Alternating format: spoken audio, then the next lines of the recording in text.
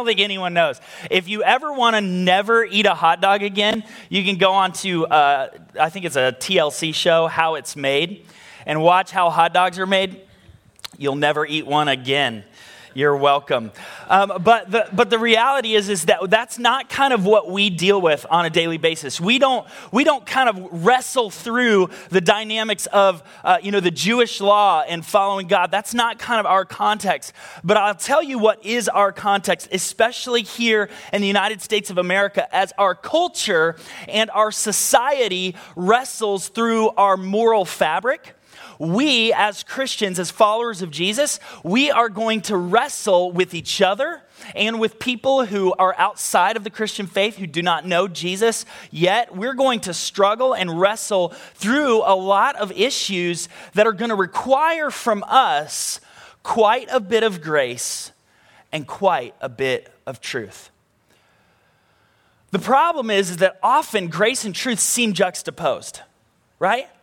So often you stand in a moment, in a conversation, in a situation with someone, you're interacting with people, and it's kind of hard to know whether we extend grace in one moment or truth in one moment.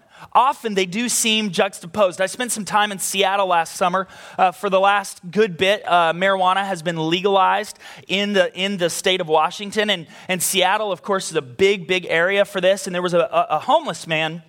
I was kind of walking through doing some shopping, and there was a homeless man, and I typically do my best to interact with homeless people, just really want to, as much as possible, share the love of God with them. And this man was holding up a sign that said, "I don't want food, I just want to buy weed." He's holding up a sign, and people are walking over to him and handing him money to go buy marijuana. And the reality is that if that happens here in Florida, we're going to have to start to wrestle with those things. We'll probably have to start buying more donuts here at Mosaic as well.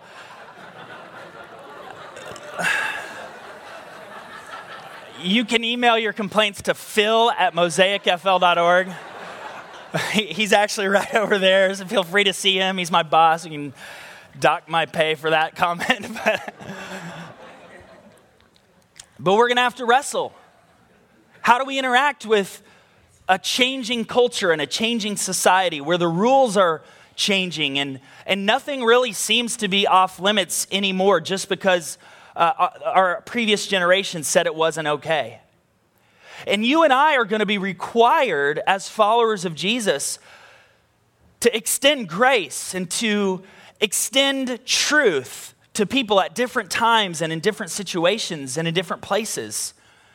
And there's a tension and it's a challenge.